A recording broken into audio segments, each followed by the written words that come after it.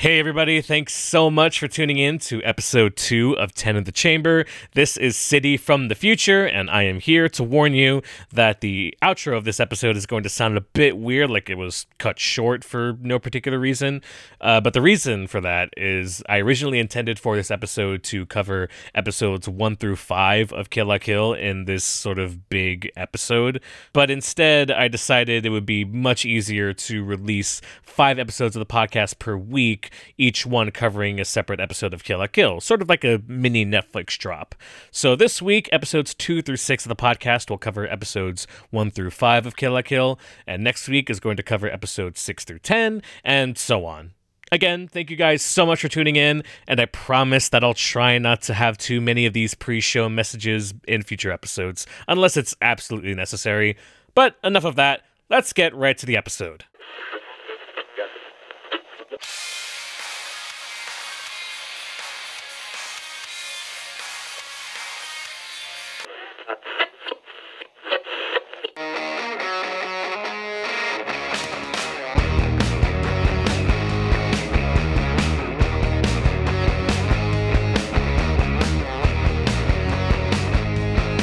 Hello and welcome back to 10 in the Chamber, a Studio Trigger retrospective podcast. If you're joining us from our Inferno Cop episode, thank you so much for coming back. If you are just starting with this one, thank you so much for joining us here today, and hopefully we will continue to have you as our wonderful audience going forward. My name is City, and I will be the main host of this show, and with me are two very wonderful guests that took time out of their day to watch the anime that we are going to be talking about today and are here right now with me to discuss it. So if you please introduce yourselves. Sure, I'm Marshmallow Goop, or just Goop. I write about anime on the internet. And we also have... My name's Resident Rabbit. I'm an illustrator slash artist slash 1B game dev, and I'm the creator of Repurpose, of which City here is a voice actor for. I didn't tell you to use my real name. What the fuck? I'm sorry. I put on this whole persona and everything, and you're just gonna go ahead and break kayfabe for it. That's wow. Dogs. I'm offended. But moving on from that, the anime that we're going to be talking about, I'm sure you know of this anime. You may have watched it. You may have heard of it. Maybe you heard of it, but you never watched it until just recently. But we are talking about Kill la Kill. Not Trigger's first anime, but is the first anime that got them on the map, that let people know that, hey, here's a new anime studio that's here to just blow your fucking socks off, and we're gonna come out strong and put this out. And by golly, they sure did. They sure did in this first episode that we're gonna talk about. And oh god, already just this whole scene, I just feel like I want to just completely gush about real quick. We're gonna try our best to not, do a whole recap of like the whole episode and the episodes going forward, unlike the Inferno Cop episode, which those episodes are really short, so it's kind of easy to recap that. With this, we're gonna try to, we'll go over the synopsis of each episode and have discussions about anything that happened in it, and how we feel about it. But just for this particular first sequence here, I cannot help but just want to break down what happens here, because it's already a lot. It's such a good opening scene, to be honest. I consider it honestly to be probably the best cold open in any anime period, which is saying a lot. So we begin in this first episode with a teacher talking to his students about the beginnings of fascism in Nazi Germany, which is already just completely interrupted by the door literally bursting open and the largest man you've ever seen in your entire life coming out of the door and making his presence very much known. And already just from this alone, these first 30 seconds, the intensity is already up to 11. It's just wild. just how much kind of already happens in these few seconds. Not even a minute has passed. You just hit the floor running. Hit the floor running. This large dude who announces his name as Ira Gamagori just comes in and is saying a student has stolen school property. We are looking for him in this classroom.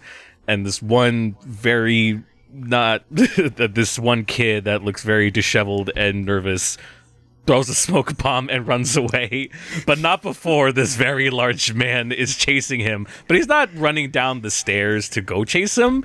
He literally jumped out of the window of the classroom, and you only just because there's no running in the halls. He'd be breaking the rules. They're on the stairs. It's not even the hallway. No breaking the rules. It counts. So the student is running down the stairs, and as he's passing by the windows, the large man is falling as he's laughing as he's chasing him. He's having the time of his fucking life, and so am I as I'm watching this. And he meets the student by the door and just fucking yeets the fuck out of him onto the outside. And we have this weird, not really a battle sequence, but we are using this action sequence to explain one of the several important factors that's going to come into this show, which is about the Goku uniforms. The Goku uniforms, the star uniforms. And already we see that the student is wearing a 1-star uniform, and he just looks completely different. He's like he's lost like so much weight, and he's like so fast that he can just dodge through all of his attacks. Which, by the way, the fucking Gamagori has a whip, and he is trying to hit him, but the kid is too fast.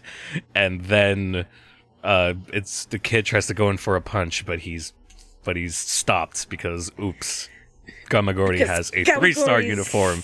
As we know, 3 is bigger than 1.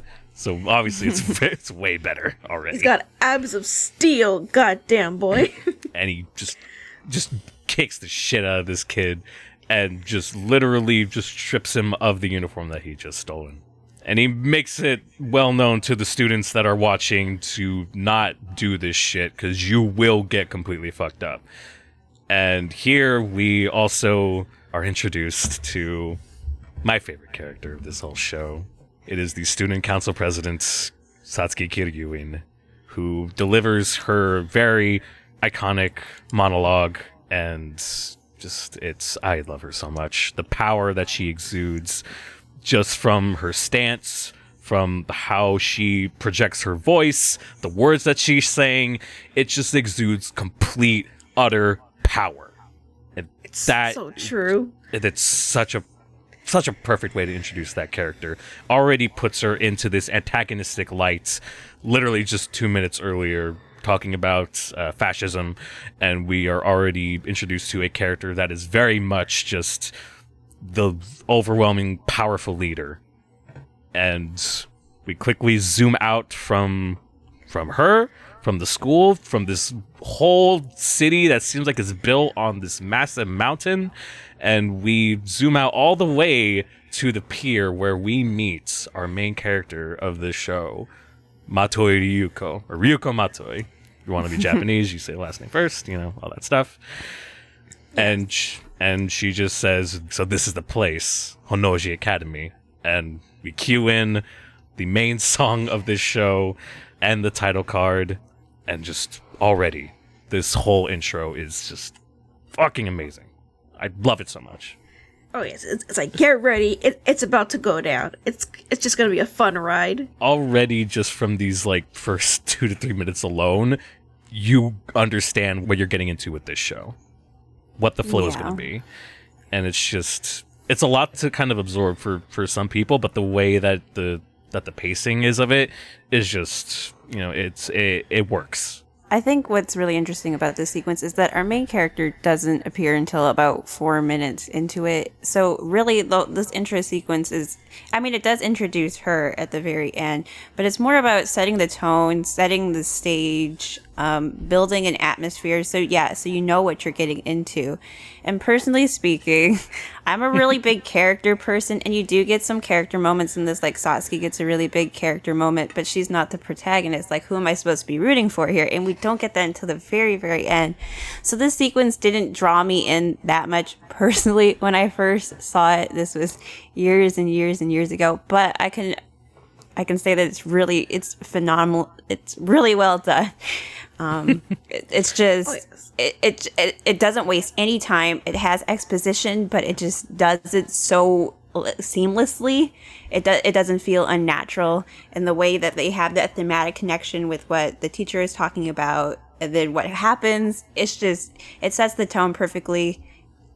And it's really efficient. I think it's really well done. Even if it didn't really, like, personally get at me, I can recognize, like, dang, that's a really good sequence.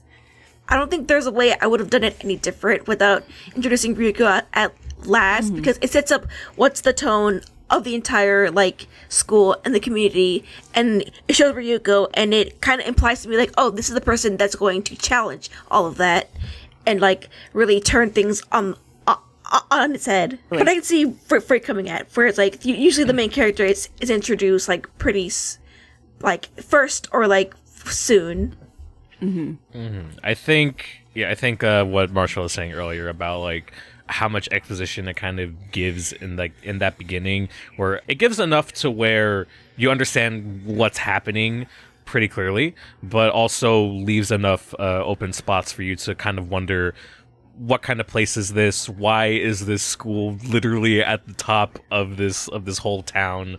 Why is the president like just seemingly like a power hungry, like just ruling dictator? What's the story here? Who is this girl that's coming in? Why is she coming to the school?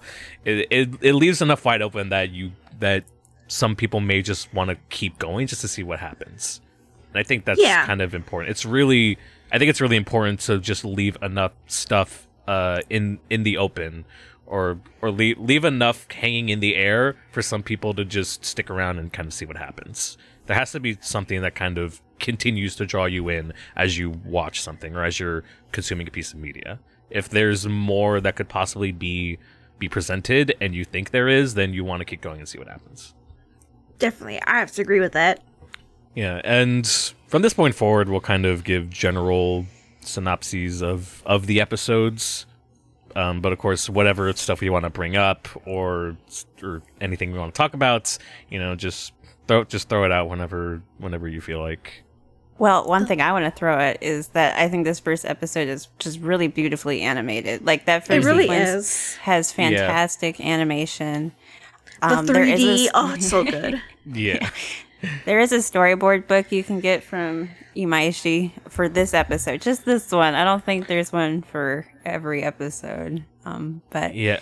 And you can really see all the work that went into this episode. Something about like just the warm tones of this episode too. Like it feels like a pilot episode, if that makes any sense. It is like the first episode usually in production. Although usually in production, at least like for American shows or cartoons or anything like that, usually the pilot episode is what would be presented to TV executives to see if they want to like continue with this show or idea or whatever. And something about just this episode, like this first episode, just feels like a pilot. Like it is just establishes everything already just right off the bat. I don't know, like just how like it just kind of gives off those vibes. They also have a lot of the main staff on this episode. It's Nakashima that's doing the writing, and he does most of the writing, but we'll get to episode 5 where he's not the main writer for that, so that's interesting. But it also has Sushio as the animation director, and it has Imaishi doing the storyboard. So it just has all their heavy hitters in this one episode. They're really putting like their best foot forward to show you what this show is going to be like, what you're getting into, and to entice you to keep watching more. Personally, it did not work for me, which I guess we'll get to more when we get to episode 5. But I can appreciate, well done art, and I think that's what this is. I also really like the look of Kill la Kill as a whole. I feel like it has this older style to it. When I first watched the show, I knew nothing about it. My friends just kind of introduced it to me. I had no idea. And when they put it on, I'm like, is this like an old 90s anime or something? I thought it looked older. And I don't really know what gave me that impression now. I think during this time for anime, which is around 2013 when this came out, I think a lot of shows were starting to look a bit more cleaner in a sense. Lines are more clean. Yeah. The animation feels like it just kind of has like this like, sort of fluid motions. But, here comes Trigger just bringing in like, I think something that just looked a bit different than what was kind of going on at the time. And, there are definitely shows that are a bit better at being like different compared to what a lot of people might consider as like contemporary like anime. Like I think we're still a little bit away from like the isekai boom that's about to happen. I think it's about maybe like a year or two before we see more of those kinds of animes coming up. But before then, Kill la Kill definitely stood out on its own, especially compared to animes that have come out more recently. Yeah, Yeah, I have to definitely. agree. Like I think in the making documentaries that you can get on the Blu-rays, they talk about how the backgrounds are all hand painted, and I think one of the artists talks about how he leaves in things like imperfections that normally he wouldn't, and so it does really have that rough feel to it. And the show is also really a love letter to old anime from like the Showa period. And so a lot of Kill la Kill totally goes over my head. I guess, I guess maybe we'll talk about this more in coming episodes. But there's so many references to old anime in the show. Like this first episode is a reference to Blazing. What is it? Blazing Transfer Student, I think it's called. And funnily enough, Senketsu's VA actually voiced the protagonist of that in the anime. So that's fun. And the mangaka of Blazing Transfer Student did a Kill la Kill crossover with Blazing Transfer Student that you can buy. So that's fun too. Well, I mean, the main inspiration for Ryuko, at least for how she looks and some of her personality traits, if I remember correctly, was based on a old show called Sukeban Dekasaki. I believe that was the... Definitely. Yeah, and this first ending theme that we'll see in episode 2 is just a direct homage to one of the Sukeban Deka endings. So yeah, they're definitely playing into that. So for those who don't know, Sukeban is like Girl Boss. It's the original Girl Boss. Or one of the original Girl Bosses. Literally it is. I think the general like premise of that is that she's basically like a delinquent student who's also like a student, like a junior detective. I think was that like the general gist of it. I don't really know anything about it that much, but people online have put together a bunch of comparisons between it and Kill la Kill, and they could probably do a much better job than me, but there's a lot of similarities. Like, there's a red glove that Ryuko has, that the protagonist in Sukeban Deka has. A lot of the characters are similar, from what I hear. Like, it's something I'd like to look into more, so I'm not an expert, but... Right. Yeah, like I said, a lot of this show totally goes over my head because so much of it is references to things I don't know anything about. I'm not Japanese. I've never been to Japan. So there's just a lot of it goes over my head. And I recognize that. Definitely. Yeah, of course. As American viewers, we definitely have a different perspective on it than a Japanese viewer would. I think they would kind of have a bit more of a understanding of the references that they are given, but thankfully, because Trigger is also very heavily inspired by American media and cartoons, we definitely catch on to that a bit more than like probably Japanese viewers would. Yeah, fair enough. Like the light that you see when Sasuke first shows up, I think they call that JJ light, named after JJ Abrams. Yeah, the big lens flare. It's pretty funny. Yeah, which is so hard to Jeff. Like, I make a lot of Jeffs. I pronounce it Jeff, by the way. And so I make a lot of Jeffs, or I used to. I used to make tons of Kill la Kill Jeffs. Like, my folder is like 60 gigabytes. It's humongous, and it was so hard to Jeff with those lights because it just totally screws up the quality when you Jeff. I was like, darn JJ light. Fucking JJ and your goddamn lights, even fucking up animes. This is bullshit. but it works very well for Satsuki, though. Yeah, I mean, it's a beautiful effect. I just wish it jiffed a little bit. Yeah. But Satsuki and Ryuko being just only a couple characters introduced, but we are introduced to almost all of our main players here just in this first episode alone. Of course, we saw earlier we saw Gamagori, who is the disciplinary committee head of the school, and also all the other members of what we know as the Elite Four. That being Uzu Sanagayama, who is the head of the sports council, I think it is, yeah. And we have Inamuta, who is the basically head of security, and Nonon Jakuzure, who is the committee head of non-athletic clubs. Yeah, that was it. Yeah. But she is basically the music club leader and everything. I actually want to talk about them a bit. Well, I don't know because I don't want to get into spoilers, but yeah, I had a little bit of a hard time rewatching this more than I have in the past because those characters are so cruel in these episodes, and I have a hard time with Kill la Kill because, and I think the first scene actually showcases this perfectly because it's kind of serious, but it's not always serious. It's kind of jokey. Like Gamagori is laughing as he goes down the building. Like obviously that's silly. It's over the top. And it's like, how much are you supposed to take seriously? Did Satsuki really kill that kid, or Gamagori really kill that kid in the first episode? That's been heavily debated on the internet. Like, who knows? Like, how seriously are you supposed to take these things? Yeah, I think that throws off a lot of people, not just with Kill la Kill, but I think a lot of trigger shows in general from this point going forward, is that their pacing is very just over the top when it needs to be, but then also there are just some points of time to take this serious. And I think the show later on improves on shifting tones. It's a little bit more consistent, I think, going forward. Definitely, first few episodes, it's very all over the place. Yeah, and we'll talk about. I can talk about that with 4 and 5 because that's such a tonal shift between episodes 4 and 5. But with this first one, it was hard for me to rewatch it because the Elite Four and Satsuki they're just so mean. And they're it's like I like these characters. Like I don't want to get into spoilers. I like these characters. Let's just say that. I mean, already introducing them as just sort of these central antagonists. I think they do a good job of making them seem very intimidating, making them look like, oh, these are clearly the bad guys that we got to take down before getting to head bitch in charge, Satsuki.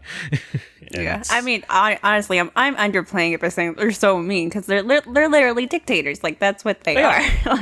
Literally set that up. They're horrible. Like that's what you're supposed to get out of it. Yeah, but it's so hard to watch. Like they're gonna dunk Mako in oil. I mean, we already see it not just with them, but also with Ryuko walking through Honnoji town for the first time, and we see that there's very clearly a class divide amongst the population because Ryuko's just going through all these dirty, unkempt streets, and there are people digging through garbage. She's literally jumped by a gang of 10-year-olds because it's hard on these. It's hard out here in these streets.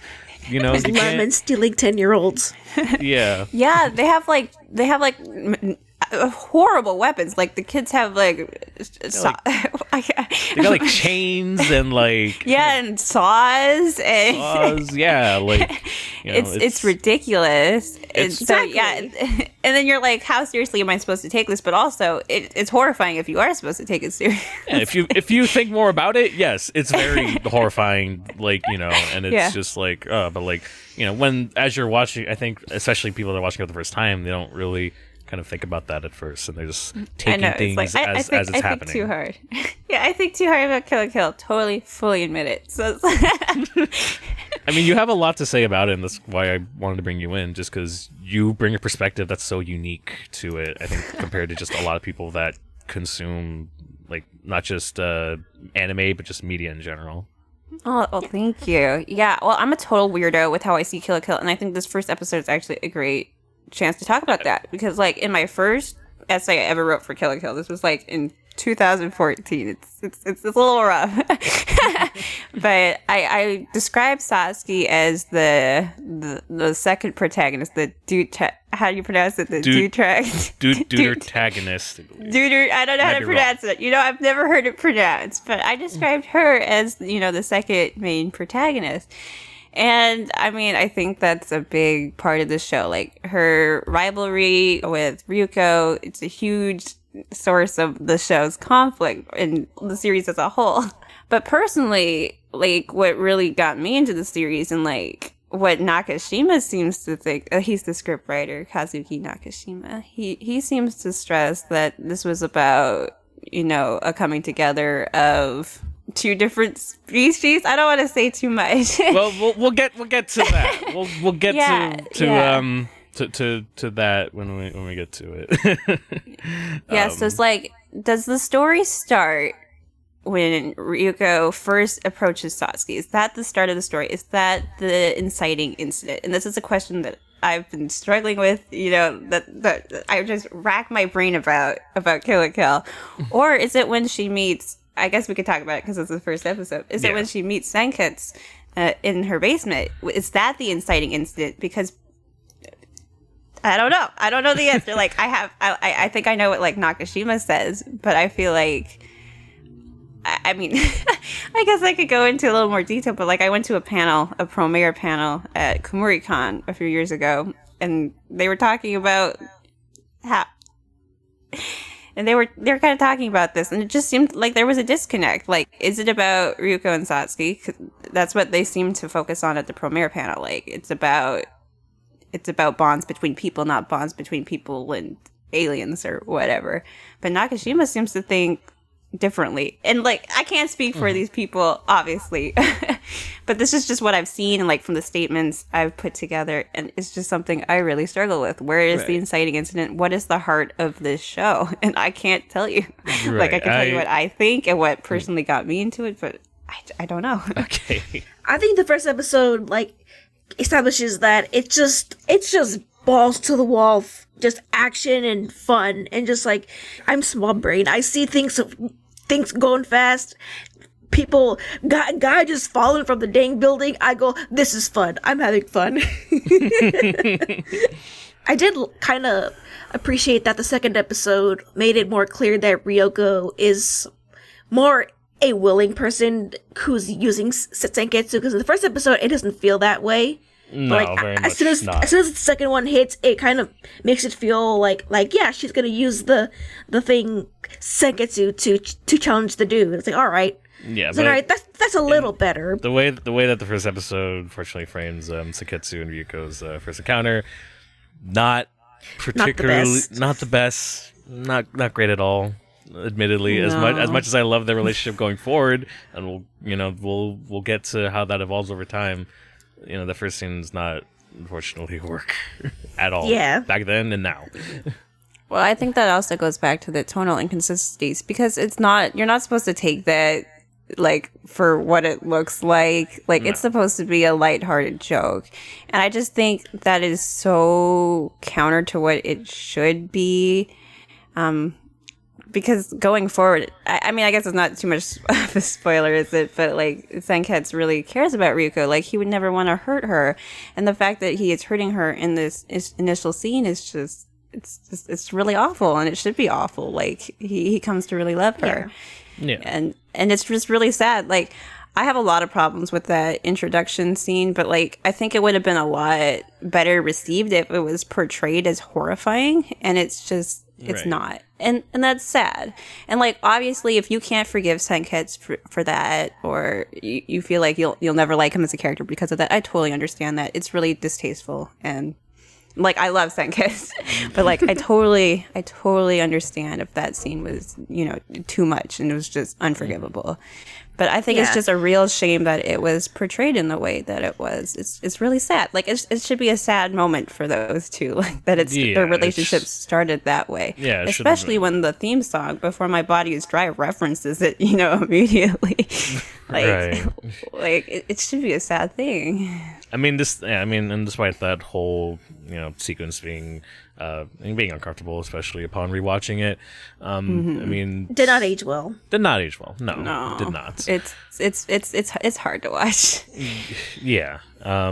But the first proper fight against the first club leader that Ryuko has to fight, the boxing club leader, already again is just setting the stakes of what to expect going forward, or at least at first with this episode. We see Ryuko now in this very skimpy, scattily clad outfit that clearly gets a reaction from the students and everyone watching.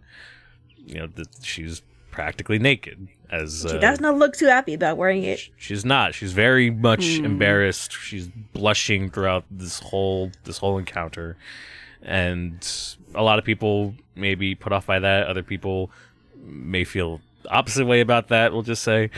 Yeah. It kind of feels like she's only doing this because she's just like, I have to do this. I have to do this. Even if I hate it, I have to do this. Just like I hate it. I don't want to be naked, but if this is what I need to do to get the power I need to beat everyone up and find out who killed my dad, I'll fucking do it. Something that kind of stuck out to me that really hadn't before is that Mako was going to be killed if Ryuko didn't step in and do something. And I personally view Ryuko as a character who kind of has this like sense that she's no good for anyone, and I mean maybe that's a little bit spoilery, but that she hurts people, and she doesn't mean to. I also, another thing that I at least enjoy about this episode is all the little touches they make for Ryuko's character to make her, like, even though she does appear as just like this badass girl, she's doing like things her way, she does have care for the people around her.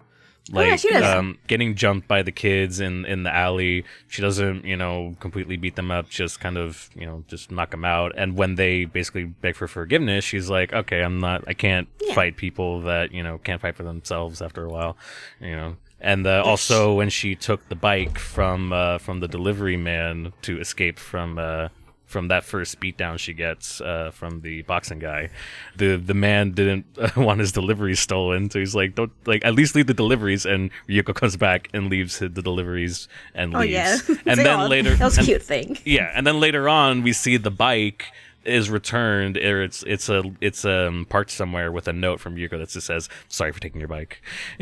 So that already establishes that despite Ryuko just kind of being this badass, she has a heart. And I think that's really important to establish early on.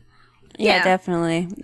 Like, when I first watched this show, I was really not into it at all. Like, it wasn't my thing. It wasn't super character driven. And like, now I see that there are little character things there, but I mean, it wasn't enough to draw me in initially. But I really do love that that she leaves the note on the bike. That is so cute. And I actually watched this on Netflix because I was too lazy to get out my Blu-rays.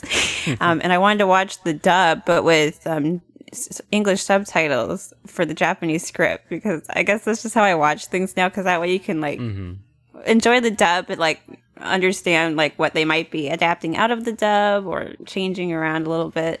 So I just think it's interesting to compare. But this show goes so quickly that it's kind of hard to compare. But anyway, I felt like Netflix cut out a lot of the subtitles. Like, there wasn't a subtitle for that note, and sometimes it just didn't seem like there were subtitles for things. So I don't know what was up with that, or it was just me. I don't know. I was watching it on Crunchyroll. I would obviously love to have the DVDs or the Blu-rays, but those are fucking expensive. Hey, you can get it for $160 for the whole thing now, so that's pretty good. Money. Like, originally those special editions sold for like $300 if you wanted all of them. Yeah, but that's a whole discussion about translations and all that stuff. Which, I mean, we'll always touch on that. Well, I love dubs, so the dub is fantastic.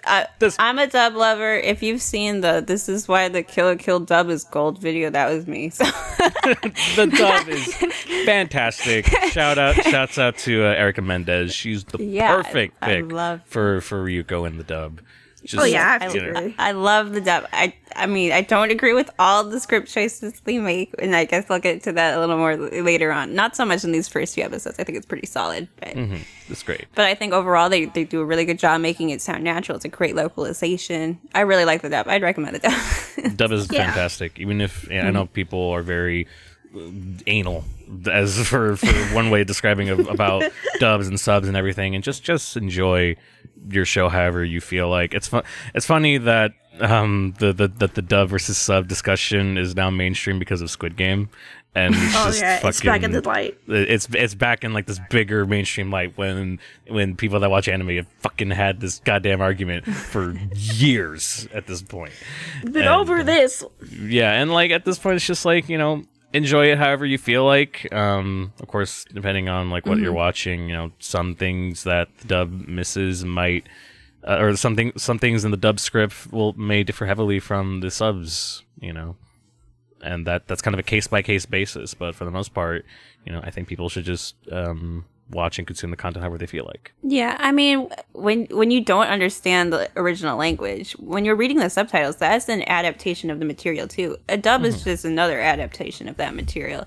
My philosophy is like I like translations that get to like the heart of the message and not necessarily translating things super literally, because I think that's Right. super awkward. So I love dubs because they really get to the heart of the message, or you know what they interpret the heart to be, which, you know, so you could debate about it all day. Yeah, that's But the I whole love how thing. natural they make it sound, and like I'm gonna get an adaptation of the material anyway. I don't understand Japanese that well, so I'd rather, or I'd like to, you know, not necessarily rather. I like subs and dubs. Like I like both. So no hate.